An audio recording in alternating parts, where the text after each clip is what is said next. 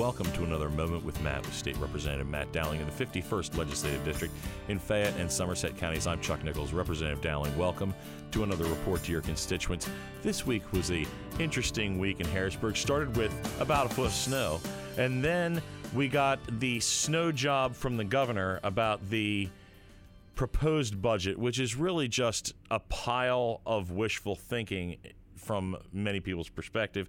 Can you tell us a little bit about what you heard, what you think is good, what you think is bad, and what you think is just outright crazy? Well, I think Harrisburg itself is outright crazy at this point in time. We're presenting the fact that the governor has a huge tax increase, a tax hike coming at us. And in his address earlier this week, he tried to sell it as he was going to reduce taxes for people. This was a way of cutting taxes. Now, there is a little bit of truth on both sides of those statements, but what I'm looking at is our average family. Are they going to be better or worse off? You know, the governor called for things like a $12, eventually $15 minimum wage. The business leaders I've talked to have said that this is going to be crushing. I understand that you can't raise a family on minimum wage, but I keep coming back to the fact that you were never supposed to. For a high school kid getting on-the-job experience, our minimum wage is a fair wage. Do families need more? Absolutely.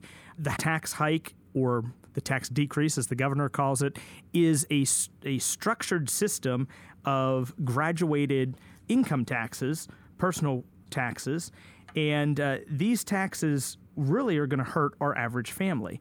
You know, this week I saw a quote where they were referring to those families, a family of four that makes $80,000, as the super rich.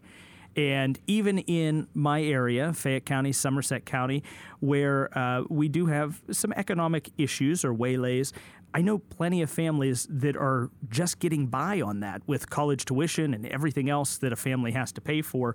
You know, $80,000 isn't what it was in the 1980s. You know, it's completely different nowadays. It's certainly not enough to comfortably and without worry support a family of four. Well, and those are the people that are going to see under the governor's plan a tax hike.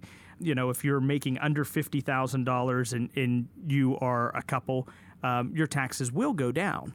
But it's going to put the burden on the majority of our two household income families that are really working just kind of to get by. So that personal income tax increase is kind of absurd that he threw it out there, because I really think it's DOA. I don't think that there's any realistic opportunity for it to move anyplace. I certainly hope there's not. And if there would be, I would have to be adamantly against it. I also, kind of from a legislative point of view, have some issues with setting up our state taxes. And I know federal taxes are graduated, but I have issue with the state's constitution and the fact that it has a uniformity clause, and now taxation will not be uniform.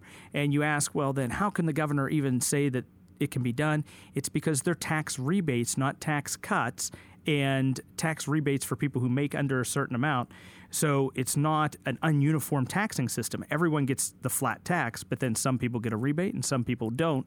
If you look at the way that's even presented, you would say, okay, someone's working to get around the Pennsylvania Constitution. Working to get around the Constitution and working to get around the reality of the situation that a lot of folks are out of work because of a pandemic, and we need to get back to work to generate the money to raise all of these services to a functional level in the state. No one's saying that there aren't state services that need to be paid for, but we need to get people back to work. And the first thing to do there is get shots in the arms. Now, we passed some legislation to try to move this along, but it's a little bit convoluted here in the state. Pennsylvania not ranking well as far as getting the coronavirus vaccine out. What is the latest on this? What are we doing legislatively? Well, first and foremost, let me say that my counties, Fayette and Somerset, are doing a fantastic job in trying to do everything that they can. The holdup there is, that vaccines and doses just aren't available to our local areas. I know that the Uniontown Hospital has put in requests that haven't been granted, week after week. We're hoping that next week they have doses that come in.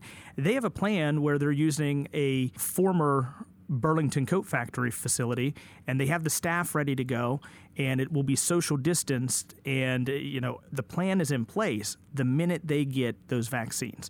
So that's our number one problem. Here within the Commonwealth, in Harrisburg, we voted this week, and it passed out of the House, a bill that offers some additional resources to those counties. And those resources would be our Pennsylvania National Guard. You know, they've trained for things like this to be an additional resource to be able to help, whether it be helping to move people through facilities, helping to maintain and create lists, and all of the administrative things that come along with this program. Now the National Guard will be a resource. The county still has control. Your local providers will still be getting those vaccines, but they have another tool in their arsenal. The final thing I would say is what I opened with. The fact is the vaccines are just not getting to our local area. And it's a problem, as the Health Committee discussed this week, across the entire Commonwealth. So it's frustrating. I know many people are looking to find a vaccine. Our county has a hotline you can call. You can find that information on my Facebook page, on my website, and you can find out what the up-to-date information on the vaccines is through that resource. But if you're looking for them, please visit facebook.com/repdowling or repdowling.com and take a look at that telephone number for more information. Representative Dowling, thank you for this informative report to your constituents, and tune in for another Moment with Matt.